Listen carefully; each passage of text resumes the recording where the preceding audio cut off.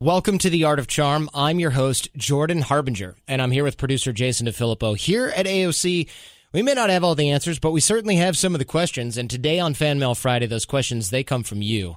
And then we do our best to get you answers, advice, and good old horseplay, or admonishment or tough love, and that's the way we do it. And, you know, Jason, what's funny, I was taking my voice lesson today with Darcy. By the way, if you guys need a voice teacher for broadcasting, singing, whatever, she's awesome.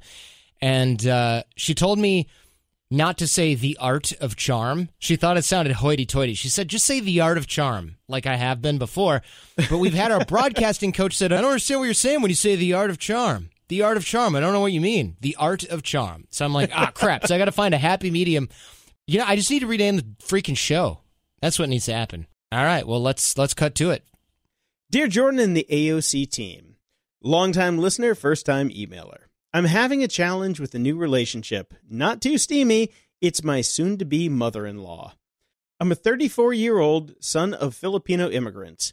My father jammed when I was 9, and my mother raised my older sister and I while remarrying twice before I finished high school. Not the most stable upbringing, but sadly, it's even more interesting.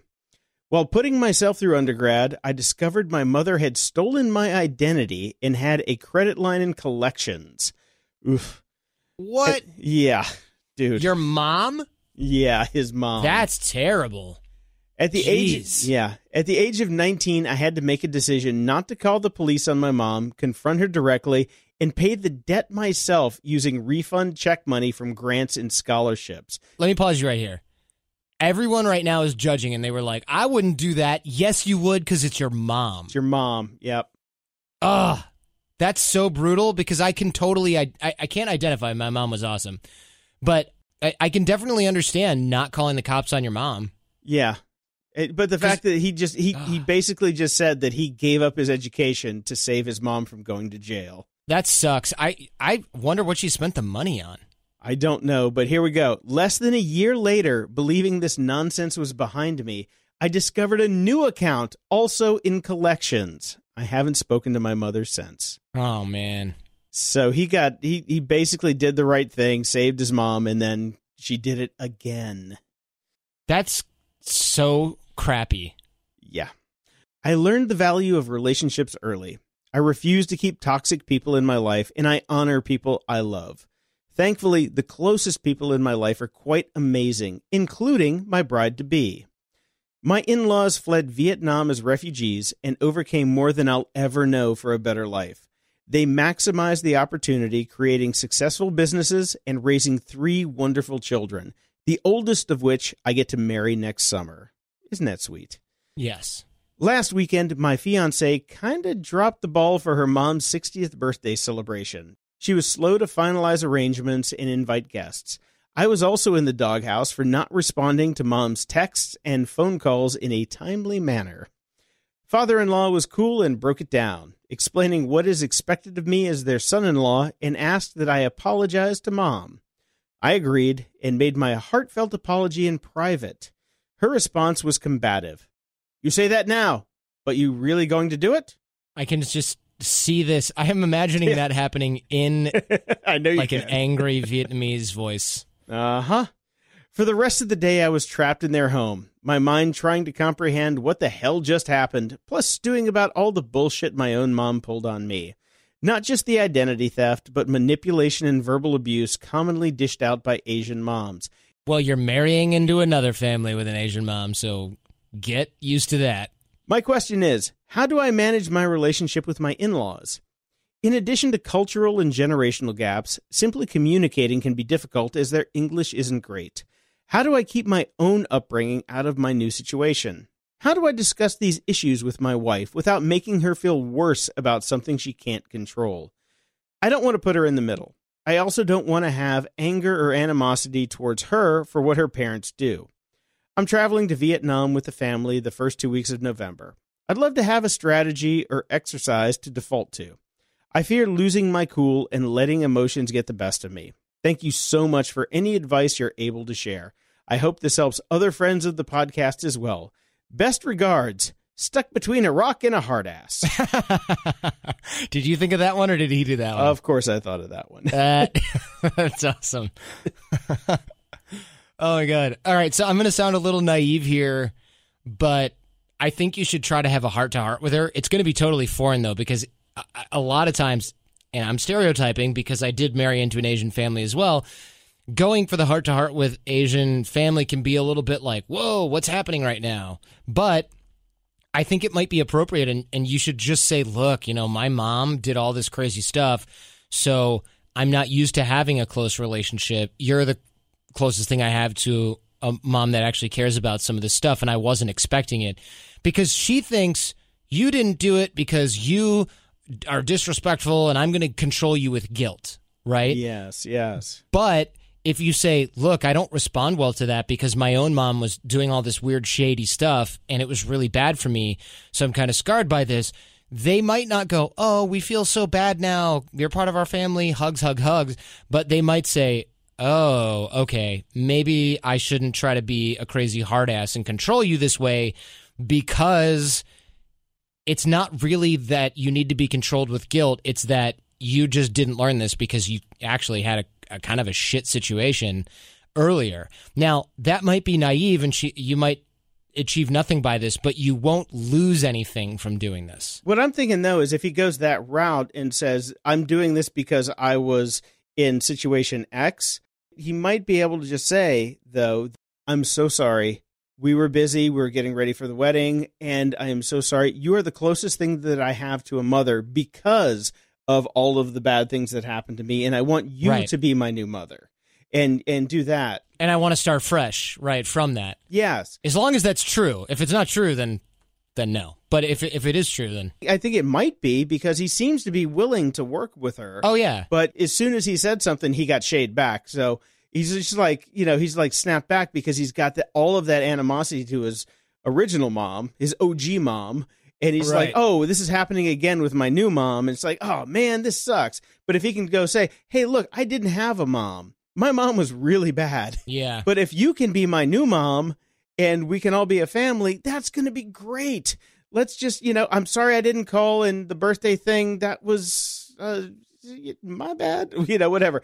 You shrug and say, hey, look, 61's going to be awesome. 60 sucked, but... Of course. But, he can do that, but and just be honest with the fact that, he needs her as his new mom. Because honestly, as somebody without a mom, I think that would be the best thing that he could do. And I bet he wants one, because it sucks to be without a mom. Yeah, you know that firsthand. We don't have to go into your dirty laundry here yet. But you do know that firsthand. And I think, look, also, you can keep your wife out of it, because you said yourself, last weekend, my fiance kind of dropped the ball for her mom, and you didn't respond to mom's phone calls and texts. You are the proxy. She's mad at her daughter. She's not really, she's mad at you, but only because you're there. So I think keep your wife out of it, your fiance out of it. Go talk to mom privately. You don't have to even do it while dad's there. You can even say, we don't have to tell your wife's name that we talked about this if you don't want to, because you can kind of make it, this is our little secret, that we're doing it this way. That way, mom's like, oh, good, I like you, I can trust you, we're good like that. That'll be really good. And if you do explain this, because the way that I sort of dealt with my in-laws, and they're great. Jenny's parents are great, but they're awesome. You have the best in-laws, by the way. I know, I got super lucky. But also, when they kind of didn't like something about what I was doing and I heard about it secondhand, I would say, hey, this is something that I think that is pretty normal, but if you really don't like it, or if it looks bad in front of the rest of the family, I'll cut my hair this other way. I don't care. It's not part of my identity. It doesn't mean much to me. And they were like, no. We just didn't know that, long hair because you're white and it's weird to have this kind of hair. And they made some comment like that. And so as soon as I shone a light on it, they were kind of like, it doesn't matter.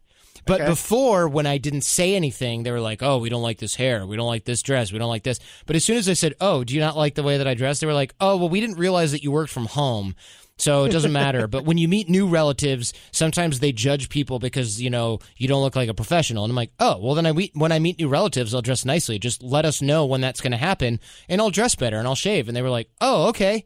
It didn't even occur to them to talk about the problem. They just kind of wanted to bitch about it. Don't make a show out of it for the husband or for your fiance. Let them find out when your mom and the mother-in-law starts talking about how great you are. then the father will go, good, my work is done. And your wife will go, thank God. You'll win. You don't have to make a big show out of it. Trust me, I've done this very similar thing myself with my own Asian in-laws. And I'm not Asian, so you have that going for you as well. All right, next up. Hey, Jordan, my question is really simple. How do you deal with a person that's constantly asking for favors but has yet to provide any real value in return? Here's the background. This somewhat client of mine was asking me to see a bunch of houses and put in offers, but he eventually ended up buying a house at auction in which I couldn't represent him due to the auction company not paying my commission. I still walked him through the transaction and helped him out as best I could. I eventually helped him with managing some renovations and told him to just give me a very low amount since I mostly wanted to do it to help him out. We since completed the renovation, and now he's constantly asking me for favors. Should I continue to do them? I'm trying really hard to not be transactional and think about what's in it for me, but at what point do I draw the line? I mean, sometimes the guy doesn't even ask me for things, but just tells me to do it, which kind of pisses me off. I hate feeling that I may be getting taken advantage of, but I definitely don't want to ruin the relationship either, if there even is one. Any advice or tips would be incredibly appreciated. Sincerely, the sucker next door.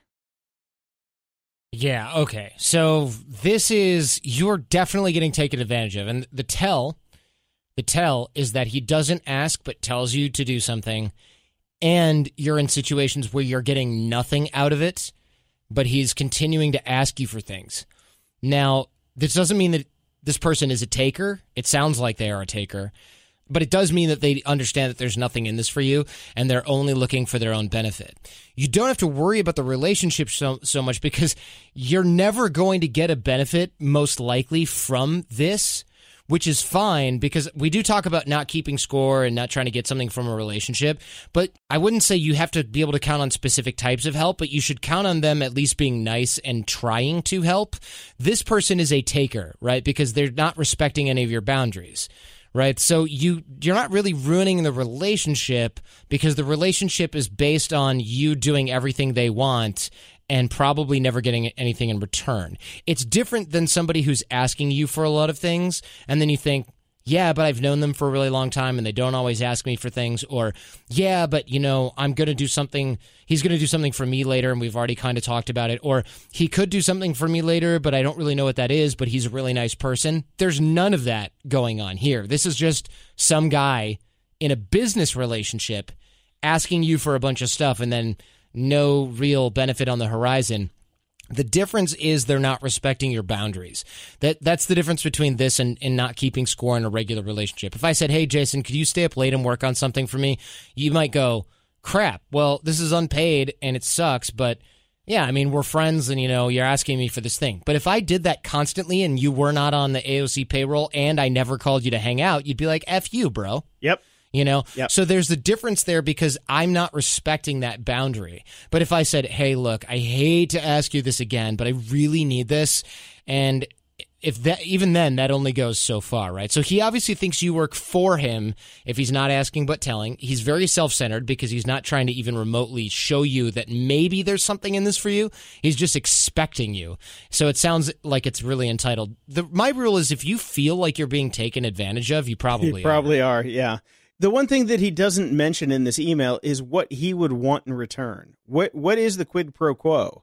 Because he doesn't say anything about... Maybe there isn't one. Yeah, well, that's fine. Maybe there isn't one, and he doesn't want to ruin the relationship for the future. He thinks maybe this person will eventually hire him to blah, blah, blah, sell or buy a house. And that's fine, but it's more likely that this person who's not respecting any of your time or your boundaries is just going to hire someone who's cheap. Yeah. Because it sounds like he's a self-centered person. Yeah, it's just there's no like counterbalance here. It's like, he could have helped me with this, he could have helped me with that, but there's none of that in the email, so it's kind of hard to tell. Yeah, it's hard to tell what he was expecting in return. But even if you're expecting something in return and you don't get it, that is the whole keeping score mentality. And right. But this guy is definitely taking advantage of it. The tell is that he doesn't ask nicely and doesn't show the appropriate amount of respect that you would show. That's exactly it. Yeah. When he said he just tells me to do it, well, guess what? then he's taking advantage of you. Yeah, he clearly thinks that this is within your scope of work as his real estate agent to do free stuff for him that has no ROI for you. So he thinks you have to. And that means that he feels like he doesn't owe you squat. In fact, it means it probably thinks he probably thinks you're slow and you need to work faster. I bet if we can get inside his head, he'd be disappointed with your performance, which is bad news for you, buddy. Adios on that one.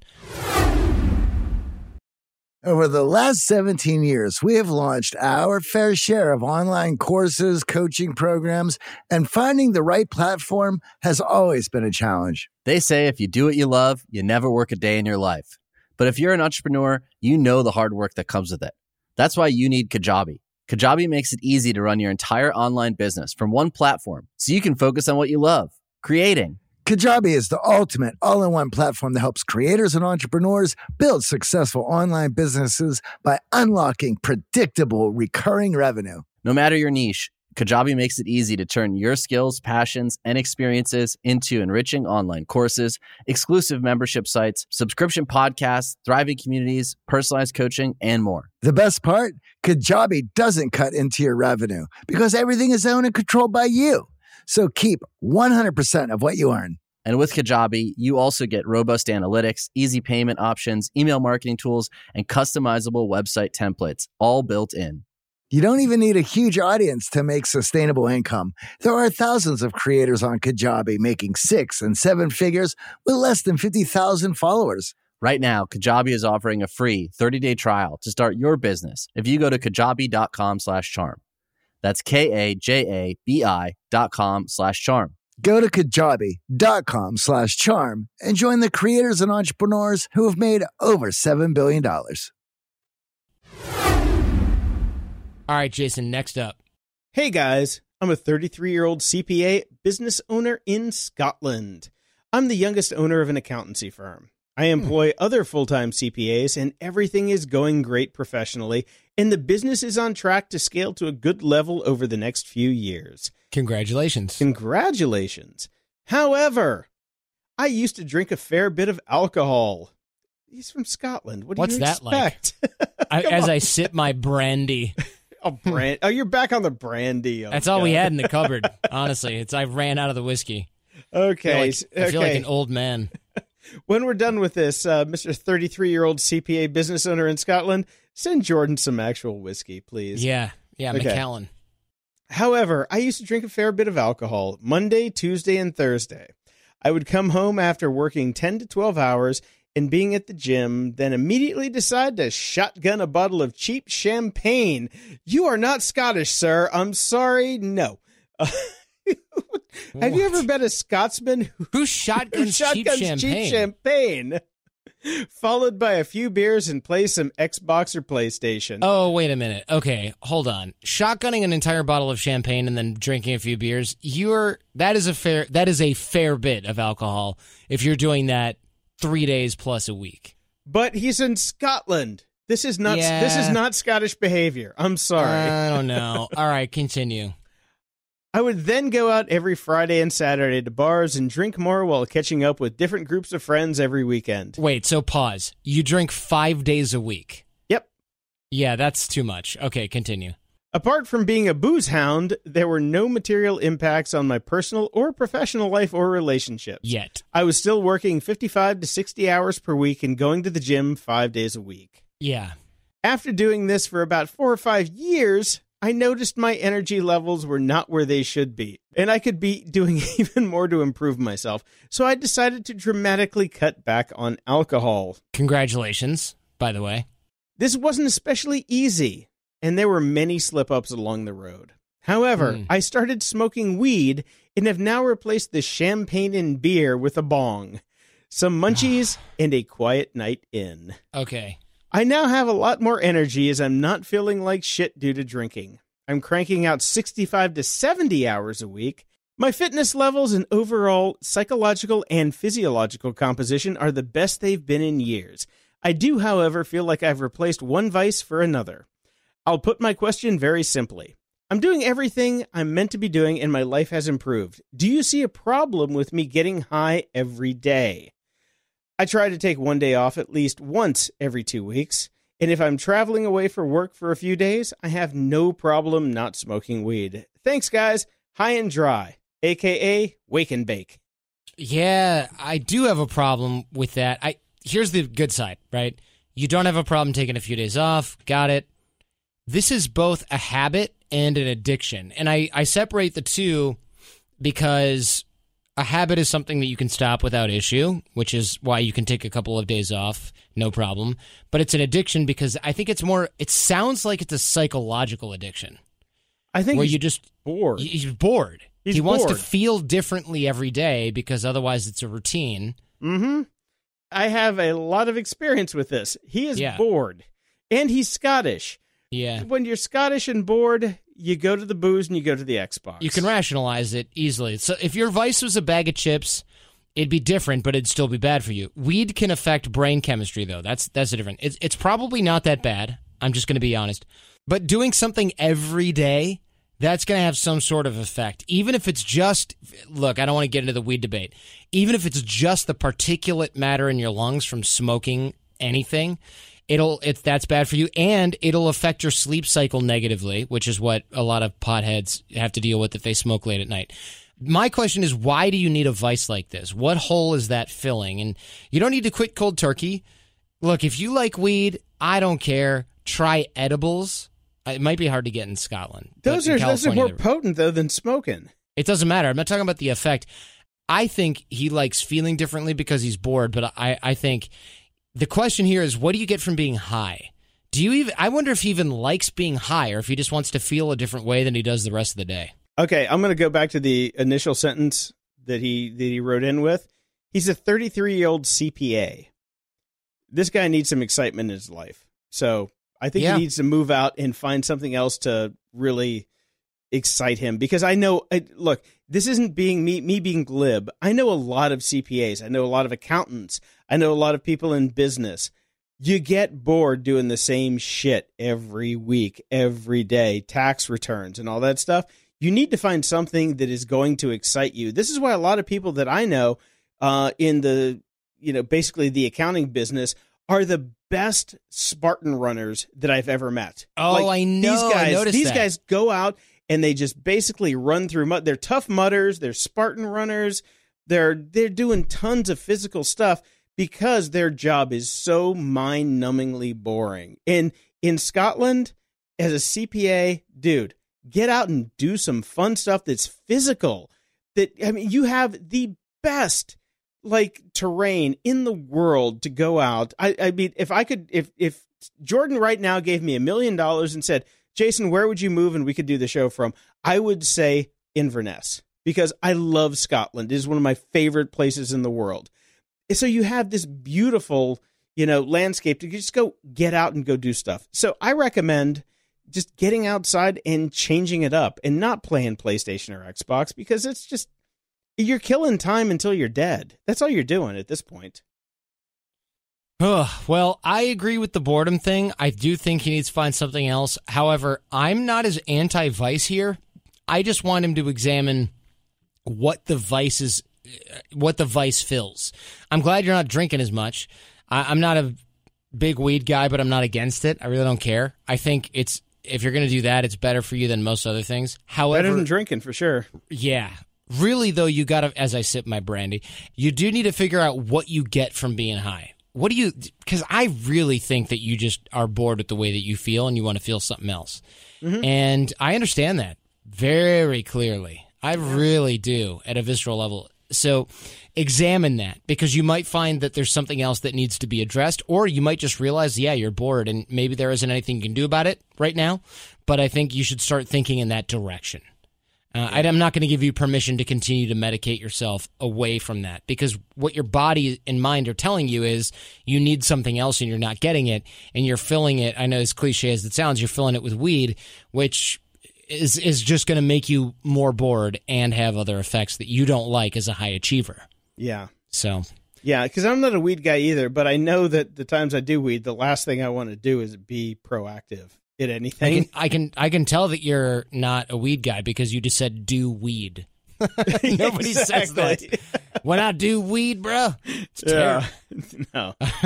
I don't want it. Don't do the weed. Don't be doing that weed, boy. Don't be doing the weed. Stay away from that weed, boy.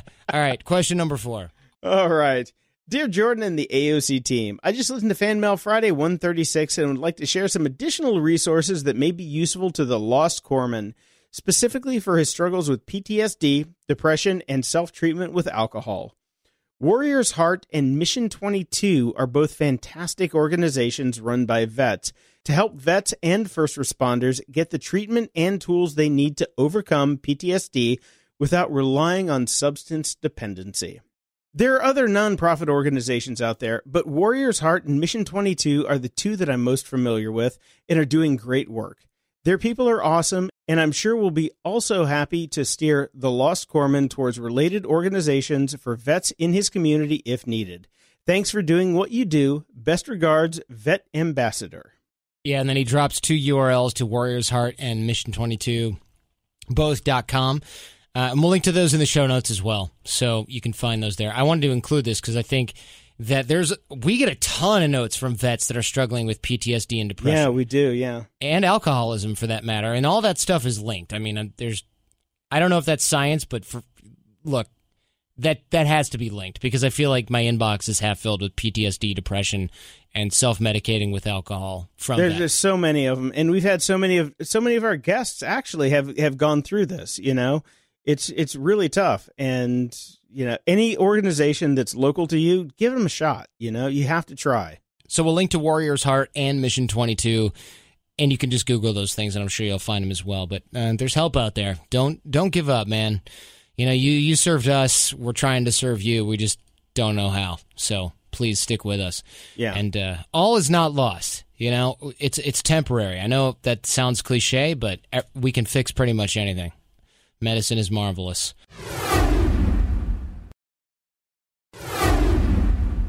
Next up. Okay, sticking with the theme here. Hi, AOC. I listen to you guys all the time, and I look forward to FMF each week. I wanted to respond to the 9-year vet who has been struggling since separating from the military. I'm a Navy widow. My husband was in the Navy for 12 and a half years and killed while on deployment in 2013, 5 days before our 10-year wedding anniversary. Oh, man. He left me with a 6-year-old son and a 2.5-month-old son that he never met. While our situations are different, as time has moved forward, I can identify with this veteran. I have since started getting involved in volunteering with a lot of veteran service organizations, or VSOs. Many of these orgs are great and are a much better option than the VA. Just like myself, many veterans go through an identity crisis when they leave the service. When you are told what to do, where to do it, how long to do it, what to wear, etc., and all this is part of just something so much greater than yourself, it can be a tremendous struggle when you're left to figure out life on your own. You are now out in the civilian world with many people who just don't get it. Add things such as PTSD, injuries, etc., and it's no wonder the suicide rate for veterans is so high. I highly recommend not only looking at therapy, but also VSOs in his area. There you get to be among others who have served and who do get what this gentleman is going through. These organizations look at not giving a hand out, but a hand up. I highly recommend the Travis Manion Foundation and Team RWB. TMF does so much in terms of helping veterans redefine who they are post-military. They recently did a veterans retreat to Colorado where there's a lot of outdoor activity among other vets as well as a service component. Even if there isn't a local office for you, there is the ability to participate in events such as these. They do a lot of transition workshops and help with employment. Team RWB is also nationwide and focus on getting vets out and doing healthy activities. There is no need to worry about your injuries limiting you because these places have seen it all. Don't give up. There's a wonderful chapter of life ahead of you. Just ride the wave and you will get there. I'm so incredibly grateful for the service you and so many others give our nation. There are many opportunities out there, and I am happy to help this veteran find the right one. Sincerely, a Gold Star wife. That is one of the sweetest letters. There was a lot we had to cut from it because it was so long, but I love that this Navy widow reached out to this guy having a hard time to help him. That is amazing. Yeah, no, I literally had to get a tissue when I was doing this. The first time I was going through this, I'm just like, damn, I feel like a schlub not being in the military when I read this. Right? Incredibly kind. Yeah. Incredibly kind. And because you think, man, she could be really bitter about this kind of thing. No, I mean, she lost her husband right before her anniversary. 10-year anniversary. Yeah, it's with terrible. With kids and stuff. It's just a shame. Bless you for that. That's incredible. All right, next up. Let's do something simple, please. Okay, this is about as simple as it gets. How much eye contact is too much eye contact? I'm in school and I ask my professors a lot of questions all the time. I always ask myself, am I making too much eye contact? I used to never break eye contact in conversations until it was brought to my attention that it makes people uncomfortable, especially considering that I'm a bigger man. I do, however, feel it comes across as rude to look away from someone when they are taking their time to answer your questions. Is there a recipe for a good amount of eye contact, and where and when should you glance away, if at all? Thanks so much. Yeah, so this is the eye color drill that we have at The Art of Charm. It's part of the Art of Charm challenge. If you want more like this, you can go to theartofcharm.com/challenge. Essentially, this is the proper amount of eye contact for people who aren't sure and they're doing it manually. You need to look at people in the eye long enough to notice their eye color, and then you can look at them while they're talking, and then while you're talking, you can look in any direction you want. Mm-hmm. Obviously, if you look behind you, it's going to look weird. But while you're talking, look wherever you need to do whatever you need to do. It would be great if you looked at them here and there, but it doesn't really matter that much. While they're talking, look at them, and in the very beginning, look in their eye long enough to notice their eye color, and that's the appropriate amount of eye contact. It does vary here and there, but this is a great sort of manual drill to learn the appropriate amount of eye contact where people don't think, wow, that was kind of weird, wasn't it? He never looked at you in the eye. Or, wow, that guy never broke eye contact. This should give you a basic drill to practice this, and eventually you'll get the hang of it. So you're right. It's not that rude to look away, but if you look while they're talking and then you look away while you're talking, more or less, and you do it in a non-robotic way, you look back and forth here and there, then once you do the eye color drill, you'll find this is getting a lot easier and you won't feel awkward about it because they won't notice. Yep. One thing I noticed, I do this drill all the time because I'm a bigger dude. I do it at the grocery store because you have a few seconds when you can look at somebody when you put your groceries down, and you can look them directly in the eye, and because they're always going to ask, how you doing, that whole thing. But you can look at them, make direct eye contact, and then you have an excuse to look down because you're looking at the keypad to put your payment information in. There you go. So that gives you that kind of, that's the beat, that I can look at you long enough, I can see your eye color, and then I have a beat to look away and then to put my credit card in. If you start practicing that and do that when you're out in other situations, it'll just be natural. Totally. Yeah, I like that. I dig that. Do we have a documentary of the week, Jason? I have not. I've been on the road. Okay, I don't have a documentary of the week. What I have is a new Netflix series called Mindhunter. This is one of the best series I've ever seen. It's David Fincher. If you've ever watched Fight Club, which is one of my favorite movies of all time, this follows two FBI agents in the 70s who go around profiling people who are serial killers before they even had the term serial killers. They were series killers, was what they called them in the show. It's amazing. And if you're a Hamilton fan, Jonathan Groff is the lead detective in this. He is the Mulder in there. So, and he also played King George III in Hamilton. But yeah, it is amazing. So if you want to learn about psychology and how serial killers work, I don't know if that's in your bag or if you're a Dexter fan, but it's that's amazing. My bag. It's amazing. You have to watch this show. Interesting. Well, good. I'll check it out as well. Hope y'all enjoyed that. Don't forget, you can email us Friday@theartofcharm.com to get your questions answered on the air. I keep everyone anonymous, or you can make up your own funny name. Jason's good at that, obviously. If it's feedback for the show, we're fans of strong opinions, loosely held. We love to argue like we're right. and listen like we're wrong. So don't be shy to hit us up over here. A link to the show notes for this episode can be found at theartofcharm.com/FMF139. Quick shout out to Jeremy, the self-improvement forester, he calls himself. He says, I listen to the show during long 12-hour days overseeing tree planting crews, cool, who are replanting after timber harvest in Northern California. Maybe they're not doing that right now because everything's on fire. I have immense respect for the hard work my tree planters do, but being that they are all migrant workers who speak very little English, conversation is lacking, so AOC keeps me company and teaches me to better myself. I really hope you didn't get caught in all of these insane fires that were happening here recently. Jeez. No, definitely. Wow. Well, here's the upside. You're going to have a lot more trees to plant very soon. Yeah.